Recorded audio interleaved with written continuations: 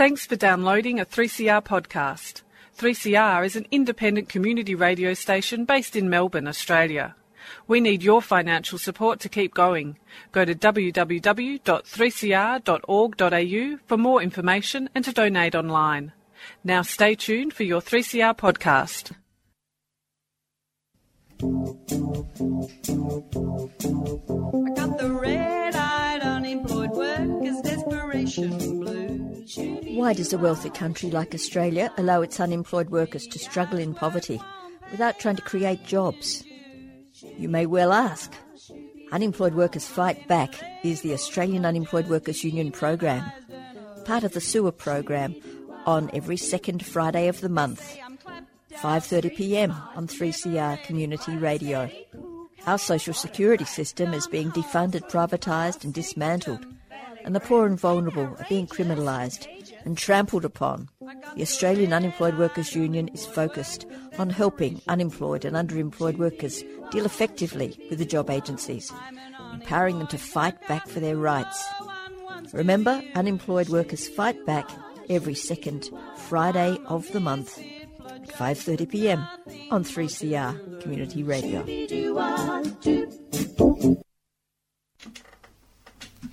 Good afternoon, you're with Valerie Farfalla on Unemployed Workers Fight Back, a monthly program that's part of the SEWA project on 3CR Community Radio, 8:55am digital podcast and streaming live from 3cr.org.au and available online tomorrow. And today we have some special guests. We have Anne Bainbridge, Chief Executive Officer of YACSA, that's the Youth Affairs Council of South Australia. She'll be on at about 6. Ewen Kloas, the Advocacy Officer with the AUWU. And, of course, Anne Maxwell, who is the Acting Victorian State Coordinator of the AUWU. And then later we'll have a chat with Hayden Patterson, the National Branch Coordinator of the AUWU based in South Australia. And he's going to tell us about his trip over to Ceduna and all about the cashless welfare card and what happened there. So welcome, guests. It's wonderful to see you all. Welcome. Thank you. Thank you. It's a pleasure. So many things are happening. And I understand Owen Bennett has he's been called away for something urgent at the moment. But we were going to discuss, first of all, the event we're having next month, Anne. Can you tell us a bit about this? It's called From Stigma to Dignity. Sure, Valerie. So the AUWU, ahead of Anti-Poverty Week in October, is going to have an event we're calling an Activist Expo, where we're going to get a whole lot of people who are working on the front line to counter the structural effects of poverty, and we'll have a bunch of really good people speaking on a panel, and the highlight of the event, which will be at Trades Hall in Carlton, will be a version of the Newstart choir. So Trades Hall choir is going to help us out with that, and they're going to be singing a fabulous song that's really rousing to try and wake the ALP and other political parties up about the fact that the rate of Newstart is a third below the poverty line. Like, it's not even at the poverty line, and all we're asking for is to be raised to the poverty line. So, yeah. To wake them up, it'd have to be a punk rock song. It's really urgent, isn't it, Anne? And the fact is that Anti-Poverty Network in South Australia has done a wonderful job getting 60 singers to put this together. It's based on the It's Time from Whitlam, of course. Yeah, so it's certainly time for a revolution. But I think the Greens are supporting an increase of $100 to Newstart, but we're needing a lot more than that, aren't we? Yeah, to get to that poverty line, you need at least $130 a week. Imagine that. You don't even have that at the moment. So that's what we're asking as the AUWU. There are a lot of different organisations out there who are understanding the need for a raise. The business community is looking at $50 a week. Some of the non-profits are looking at $75, and we're really pushing just to get it to the poverty line. Yep. Well, I think it's important that it works on like the Henderson poverty line. They use a formula to get to that figure, whereas if you just have a $1 figure, like, because it varies all the time. Correct. You know, it could be more. Yes, and the reason if it's less, we'll take them all. Exactly. It really needs to be a lot more, doesn't it? Though? Yes, and the reason it got to be so low was how it got calculated in the beginning. And so the old joke is that if you want to destroy a social security payment, you just index it to the CPI, which is what happened with Newstart. Yeah. And what that means is it pretty well flatlined for 25 years. So unlike, say, the aged pension, where they indexed it to the average wage, that went up along with costs of living. So as we saw, like with the Anglican report, where they looked at whether you could afford housing in any major capital city throughout Australia. Last couple of months ago, I think, they found that there were literally, I think, about 3 houses in either Melbourne, Sydney or Adelaide that anyone could even afford if they were on Newstart alone. Yep. And where's the Labor government here? Because the Labor government would have an opportunity to come in, but it obviously doesn't think it's necessary. We know the LNP hasn't put its hand up to increase Newstart. I would have thought this was a very important issue, especially with homelessness, and this particular event, From Stigma to Dignity, is really timed for Anti-Poverty Week. We're dealing with issues such as homelessness and public housing and all of these sorts of things. Right. And some of our speakers will be the groups Fair Go for Pensioners, First Nations Alliance, the Council for Single Mothers and Their Children.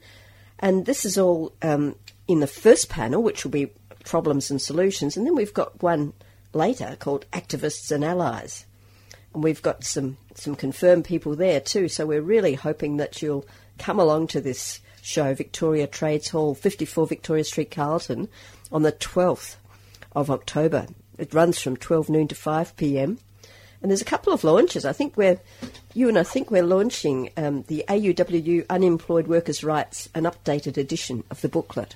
Yeah, we've been working on the booklet. It's really hard. Like the edition we have at the moment was last updated in October last year, so we're pretty well behind the April backdated then.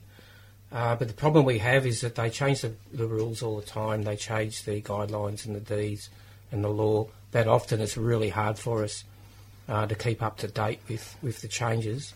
So we're really looking forward to that.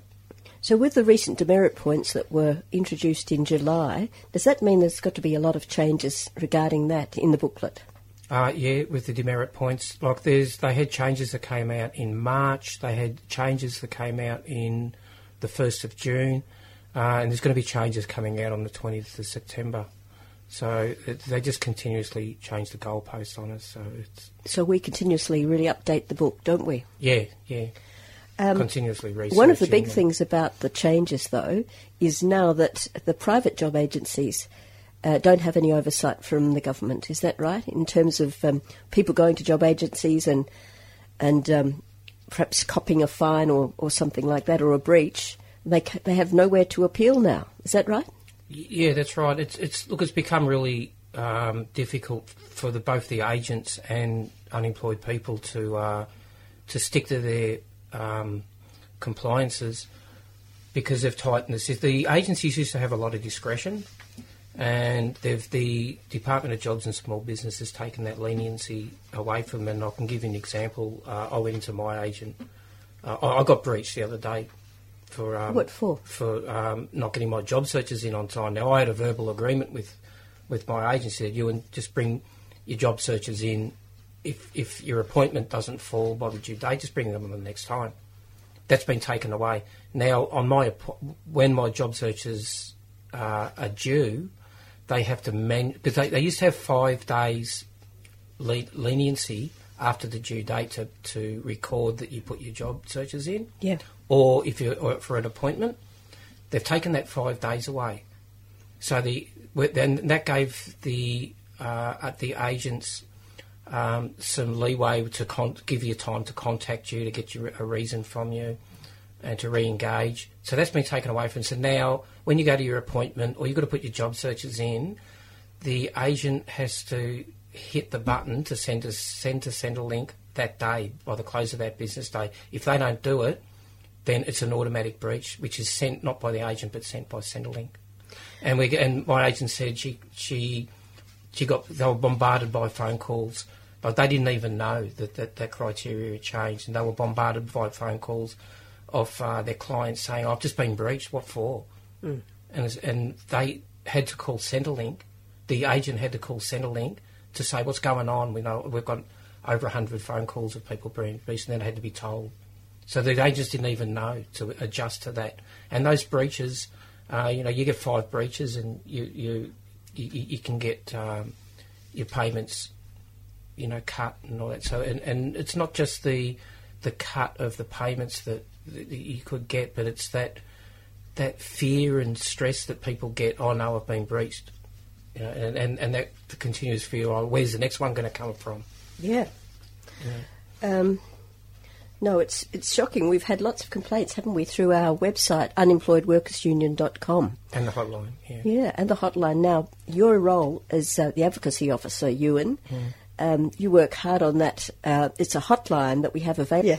From 10 a.m. till 2 p.m, but if you call outside those hours, it does go to a message bank where you can leave a message, and we do get back to every single phone call that comes through. So I've got the number here. It's 03, that's Melbourne, 8394 5266.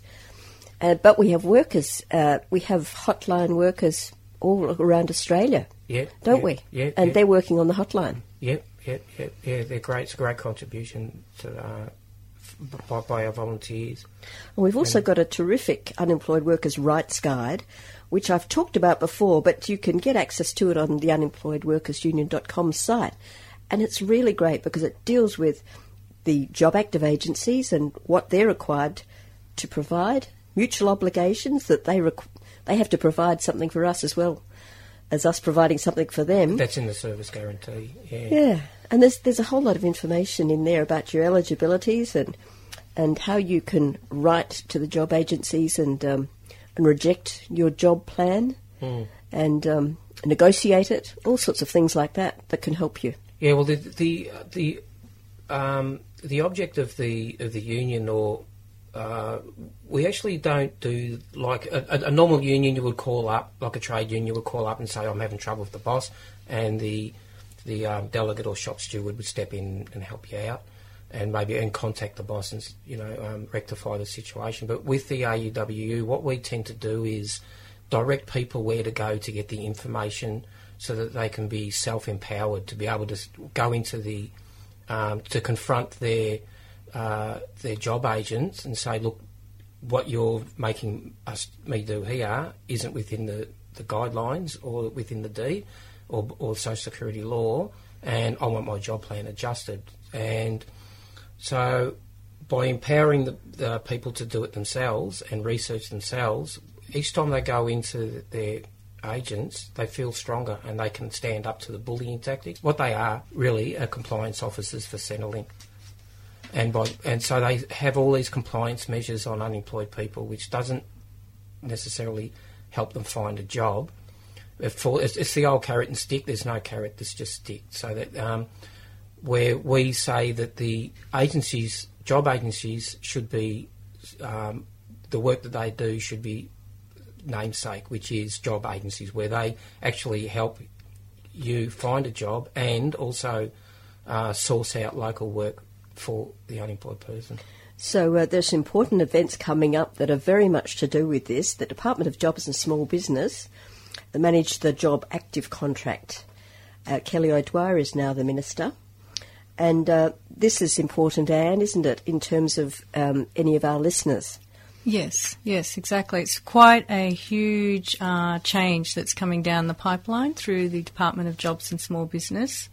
So anyone who's fronting up to a job agent at the moment, they're on Newstart or Youth Allowance or DES, they all those negotiations that happen at the table, all those interactions that are going on, they are actually driven by the job active deed, which is the contract between the department and these privatised or sometimes not-for-profit agencies, which, as Ewan was just explaining, are driven by their bottom dollar or their bottom line. So what's happening now is that contract runs out in 2020.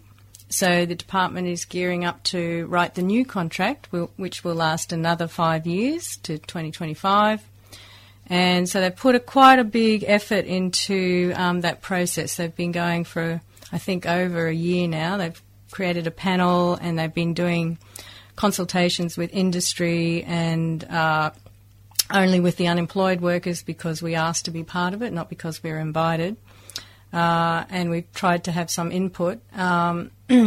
What's coming down, they're calling this process Future Employment Services. You can Google that. If you Google Future Employment Services and possibly the name of the department, Jobs and Small Business, you'll find where that's been going on. The submission process is now closed, so unfortunately you can't put your submissions in for that anymore. But there is one which you can talk about too. This is the Senate Committee on Employment, and the submissions close on the 28th of September. Correct. So tell us about that. Yes, so the submissions, yes, they are still open. So this, again, is a Senate inquiry at the federal level. This is probably one of the biggest openings that people who have suffered at the hands of the job agents, for them to tell their stories. This is one of the biggest, most important, most influential places where any unemployed person within the last 3 years, because it is the job active contract, so the job active contract began 2015. So if you had anything to do with a job agent since 2015, you can write to the Senate inquiry and tell them how it was for you, because what they really need is the stories. They need lots of the stories in order to understand that this is a systemic issue. It's not about one particular caseworker. It's not about one particular unemployed people. This is an issue that is a $6 billion systemic bureaucratic industry. Yeah, and it's very important to make your views known on this for the Senate inquiry, because it closes on the 28th of September, and this is really vital. And how can people get onto this website so they can make a complaint and tell their story? Yes. So the best way to find it is just go to Google and Google Job Active Senate Inquiry. Job Active is one word. Yes. And it'll probably pop up with that in the first search that you do, and that'll put you onto the government webpage, and that will describe what they call terms of reference. All the instructions are there. All the instructions are there on that page, and really all you're going to be doing is writing out your story, logging on and posting it to them, or you can write it out and put it on paper and mail it to them. They'll have their mailing address there. Oh, that's really excellent. And there's just one more interesting thing that's very interesting. Per capita, we've had some per capita people on this show before. It's a left-wing think tank, thank goodness. And researchers have worked with our President Owen Bennett to write a report, and that's going to be launched on the 20th of September at 10:30am at Maurice Blackburn in the city. And this is a critique of Job Active. And this is, as Anne said, you can't call them employment services, they're compliance services. Exactly. And also they're very demonising, and we know just how anxious and how demoralised a lot of these job seekers are. Yes. Well, because there's 17 applicants for every job. The government's acting as if you can just get a job and you're a job snob. Yeah. And all of this absolute nonsense, when it's not the case. People are falling over themselves to get all this red tape and going along to job clubs and all of these outcomes that the job agencies get paid for, and it doesn't actually help the job seekers to get a job. In fact, many job seekers find they're better off getting their own job without the job agency. Isn't that right? Exactly. Yeah. Well, as Ewan said, it's all stick and no carrot, and it's even worse than that, I think, because like you just said, there's one job seeker on average for every 17 jobs available. That goes up to 200 jobs when you're looking at some of the public service jobs. Yeah. So you're asking people to do something impossible, and then you're punishing them for it when they can't do it. So I think it's cruel, actually. It's very cruel. So that report that you're mentioning, which was written in conjunction with the AUWU, with the union, that is one of the first reports that actually documents what's going on. So now we have hard evidence. So it's not just about a lot of people talking anecdotally. This is quite esteemed researchers have conducted really thorough surveys to have a look at what's going on. And the conclusion that they've come up with, surprise, surprise, not too different from what we've understood from the hotline and so on, is that what is happening out there is not an employment service, although they will like to call themselves an employment service industry. It is, like Ewan said, it's a compliance industry. So compliance for Centrelink. Compliance for Centrelink, exactly. Yeah. So this report discovers that nobody is getting help with their employment prospects, very rarely anyway, and that mostly, as you said, it can actually be detrimental to your prospects for getting employment because these compliance measures, they often make people so anxious and depressed that, you can barely just function. Plus, you're functioning on a very low rate of pay as well. Oh, how destructive. I think you probably had a bit of a say in the research there too, didn't you, Anne? You're a researcher too. Yes, I wasn't actually as closely involved with that project, but we had lots of good people giving their feedback and their personal stories going into that research. Did you want to say something? Yeah, I think I always like to say about agencies, it's a very good example of privatisation gone wrong. Yeah. Where we used to have the Commonwealth Employment Service, which was actually like a store. You could go in and shop around for a job, where they had the boards up. There were all the local work, available jobs were up on boards, and you could walk around and look in your industry or interstate jobs. And when you found a job, you wrote the number down, took it to the counter, and the person at the counter would actually call that company up and arrange and promote you. And they would arrange a job interview for you, and away you went with the job interview. You go to the private job agencies, what we have now, they don't do that. They're only there to monitor your efforts to find a job. And what about work for the dole too? Oh, well, that's another compliance measure in that. But my point being, with the old CES, you were quite free to come and go. There was no compliances at all. So you were quite happy to go in there and have a look around for work. And sometimes, from my personal experience, you would spend a lot of time in there. And sometimes it was a hub where you could meet your friends and talk about, have a sense of community and connection with people. Sort of, yeah. If I have a look at this job, have a look at that job. Yeah.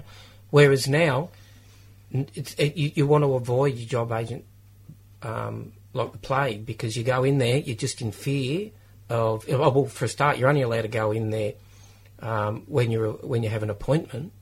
Because they're so booked up in time, they can't fit you in outside of an appointment day. You're constantly in fear of what are they going to hit you up with next? What are they going to make me do next that I don't want to do that is going to be absolutely useless for me in finding me a job? Okay, so our next guest that we're going to have in a minute is Anne Bainbridge, Chief Executive Officer of YACSA, Youth Affairs Council of South Australia, and she has some interesting comments as well, because they did a report on submission to the Federal Government's Future Employment Services Advisory Panel. I'm fine, thanks, Valerie. It's a pleasure talking to you. I'm Valerie Farfalla from Unemployed Workers Fight Back, and I have a couple of other guests in here with me who were keen to contribute as well. It's Ewen Kloas, Advocacy Officer with the Australian Unemployed Workers Union, and Anne Maxwell, who's the Victorian State Coordinator of the AUWU. And Anne, I was very interested in the YACSA report on the submission to the Federal Government's Future Employment Panel. And I saw it written up in an article in a newspaper, South Australian commentary, and called the In Daily, Australia's Adelaide's Independent News, with an article by Stephanie Richards. And I wonder if you could tell us about that survey, that YACSA survey of around 40 young job seekers. Yeah, thanks, Valerie. We were really keen when we saw the consultation on employment services in Australia to hear directly from young people about their experiences. And we're very grateful for the 40 young people who graciously shared their stories with us at short notice. We're a bit devastated that the responses from young people were as negative as they were. They're clearly not being catered to in that system, and it's become quite a demoralising experience for them. You've said employment services were regularly characterised as being a hindrance, with some young people reporting they had secured employment without provider intervention. Yeah, and we heard that quite a bit, actually. There was certainly more than one of those 40 young people that said that they'd found work despite being involved with employment services. This tallies in with our views at the Unemployed Workers Union, of course, with people dealing with the job agencies. And one person in your, one respondent apparently said, "The service made me feel degraded. They told me I was asking too much for a salary. I asked for $45,000 per year. There was no support for someone who has 2 degrees but struggles to get into the market." And another person said employment services are only there to tick boxes. Well, that's a common experience, isn't it? It is, unfortunately, and I guess if you consider that the jobs market is so flat at the moment and there are literally more people looking for jobs than there are available jobs, then it's pretty clear that employment services end up focusing on compliance and surveillance, really. Yeah, we were just talking about that. One respondent said they were callous, disconnected and disinterested in my needs and ability. And people are labelled job snobs, aren't they? And it's just so crass, really, when people just want to get work. It's just so insulting. It's really insulting, and it's concerning to us that the system doesn't take into account the current context. And, you know, really we've had an employment crisis that's urgent for many years now, and there's been an increase in casual work for young people and a decrease in the number of entry-level jobs that are available. So now we've got a situation where young people with degrees are getting jobs that young people with limited or no qualifications would ordinarily get, and the whole system is spiralling out of control. Well, I understand the unemployment rate in some of Adelaide's suburbs are really bad, with Adelaide's north 18.4%, the west 17%, and the southern suburbs 16.9%. That's shocking high youth unemployment, isn't it?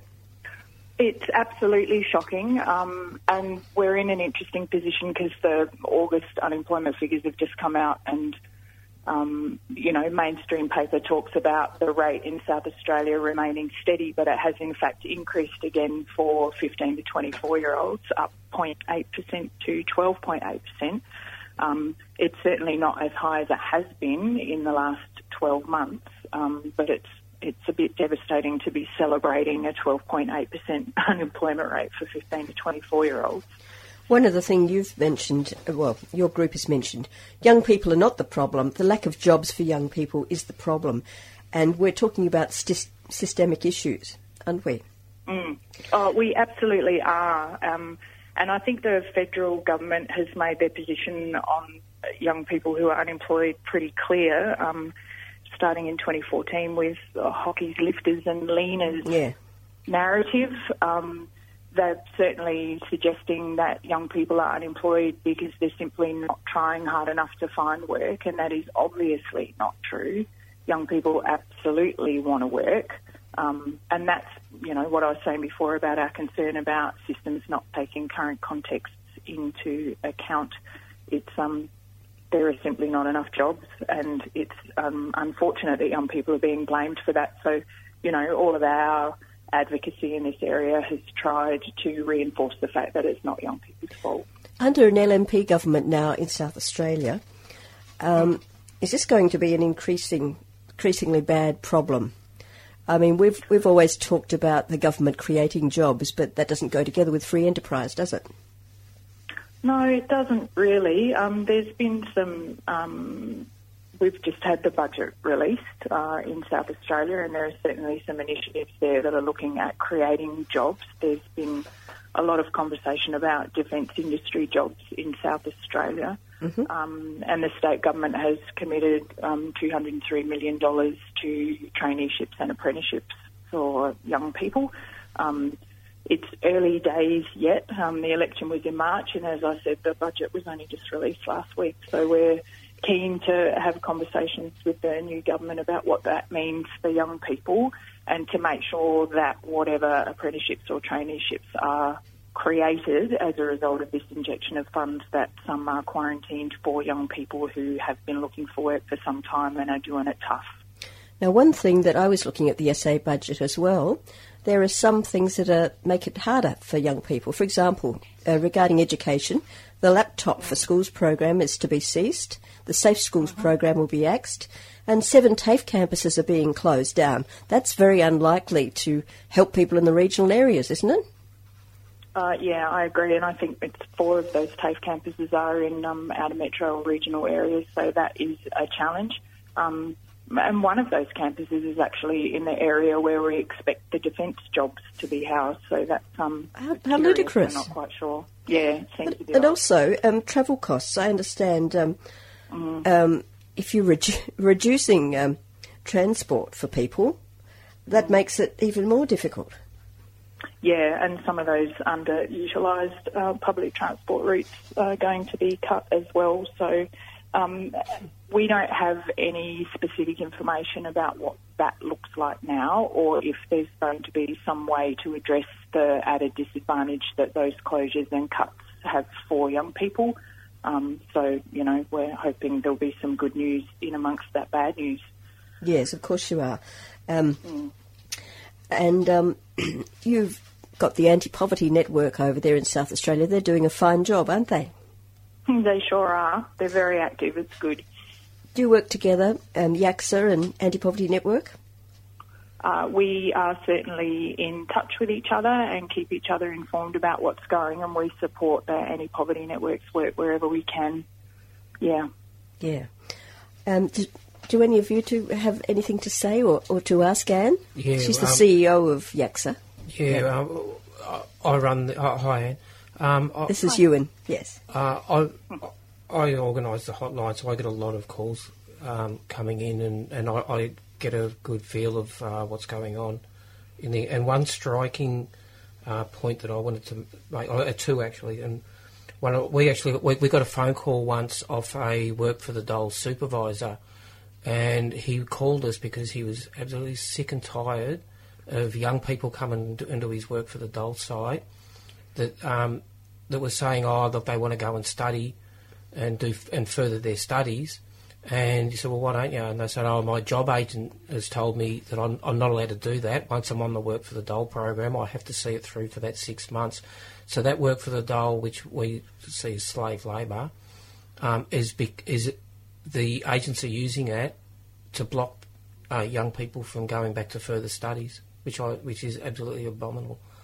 And the other one in concern of Work for the Dole, and with the job agencies before they even get onto the work for the young people get onto the Work for the Dole phase, they're not giving them the alternatives that they can do, like why don't you go and study, which will be better for you, or do some other activity. And the reason is the biggest money spinner for job agencies if they can get you in a full-time job, and as we know these days that's pretty difficult. And the second biggest money spinner is Work for the Dole. So they push people onto, and they don't get much. I don't think they get very much at all if you go and do study. So it's in there. It's in the best interests of the agents for themselves to force people to do activities that aren't in the interest of the unemployed person. Do you have much to do with these issues, Anne? Oh, we've certainly heard from young people that those issues are impacting them, and I guess the thrust of our submission, because the consultation that happened was about future employment services, and we certainly suggested that there should be more flexibility, which is what we're talking about now, isn't it? Yes. If you want to do some training and that's what you want to do and that's going to help you get work, then you shouldn't have to finish one bit in order to do the next bit. If the services are set up to support young people and prepare them for work, then they should be flexible enough to provide the services that young people need instead of just working off the script. Do you have any idea why the 7 TAFE campuses were closed? That sounds like quite a dramatic thing, doesn't it? Well, the previous government closed 14, I think. Oh, did they? Yeah, so this is a bit of a trend in South Australia. The reason that the current government gave for the closures was underutilisation. So apparently not many people have been attending those campuses. Oh, I see. so it's not cost effective to keep them open. But as I said before, our concern then is what happens to the people who would study in those areas, and how can we support them to get to other campuses or to train in other areas so that they don't miss out. Well, yeah, or perhaps subsidised transport, because they don't have trains and things and trams like they have in Melbourne, do they? It's just buses and... No, we don't. It's buses, yeah. So perhaps they need to have increased buses to support those people going to other TAFEs. Yeah, I think the big conversation for us will be about the traineeships and apprenticeships, to make sure that the young people that we are talking about right now have access to those traineeships and apprenticeships and the support that goes with it. Well, thank you very much for talking to Unemployed Workers Fight Back, and we'll be in touch with you during the course of this year and next, Anne, because we're following through on submissions to the Senate and things as well. So excellent, that'd be great. So let's stay in contact. Okay. Thanks, Valerie. It was great to chat. Cheers. Thank you. Great to talk to you too. Thank you. The Indigenous Social Justice Association Melbourne is continuing its Stop Failing Our Kids campaign until this year's Victorian state election. We're asking people to sign an online petition and to send postcards to Premier Daniel Andrews, calling for his government to abandon plans to build a $288 million youth prison at Cherry Creek. We want that money directed to culturally appropriate programs to address the underpinning issues rather than incarcerating children. For more information and to sign the petition, visit ISJA Melbourne's Facebook page. Postcards are available at 3CR and locations listed at isjamelbourne.com. Premier, it's time your government stopped failing the kids. ISJA Melbourne is a 3CR supporter. You're back with Valerie Farfalla and Unemployed Workers Fight Back. And, that was interesting to talk to Anne, wasn't it? Not this Anne. Other Anne. This Anne as well. You know, Valerie, I always think I'm never going to be shocked working in this area of social justice and social security. And every time I hear another story, it does actually shock me. Yeah. And just listening to what she's talking about, where they're defunding education and then putting more money into defence spending. Oh, it's sickening, isn't it? You know, I think the union, we're always looking to ask the government for real jobs that have meaning for people. Yeah. And I wouldn't call defence spending a real, it's not a real job for a lot of people. And I really feel for all those young people out there that, they're caught between a rock and a hard place. That's right. It's awful. Now, also, we've got something very interesting coming up. As we know, with poverty and homelessness and public housing is a very big issue. And so the public interests before corporate interests, PIPSI, it aims to ensure the interests of the Australian public are put before the interests of unaccountable corporations whose major responsibility is to create ever-increasing profits for their major shareholders. So they're very much on our, social justice bandwagon as well, which is very important. And, of course, that's led by Dr. Joe Toscano. So we're going to be working closely with him, and I think and hope that he will be addressing our terrific conference from Stigma to Dignity also on the 12th of October. And then we will work together with him in the interests of public housing, because that seems to be going down the drain now without us really knowing what's happening. So the state government and the opposition have been trying to hide it under the carpet. We've seen, places like Flemington where some of the land's privatised and sold off, and the Oval gets, privatised and sold for profits. This is happening everywhere. And before we know it, we won't have any public housing at all. It'll all be privatised and still out of the reach of people who are unemployed, because we know if you're a Newstart, how can you possibly afford $300 a week or something like this? It's ludicrous. No, you can't. Only get $268. Yeah, and landlords won't even look at you to go on a lease. So even if a group of you do get together and you can afford a lease, you're often discriminated against as well.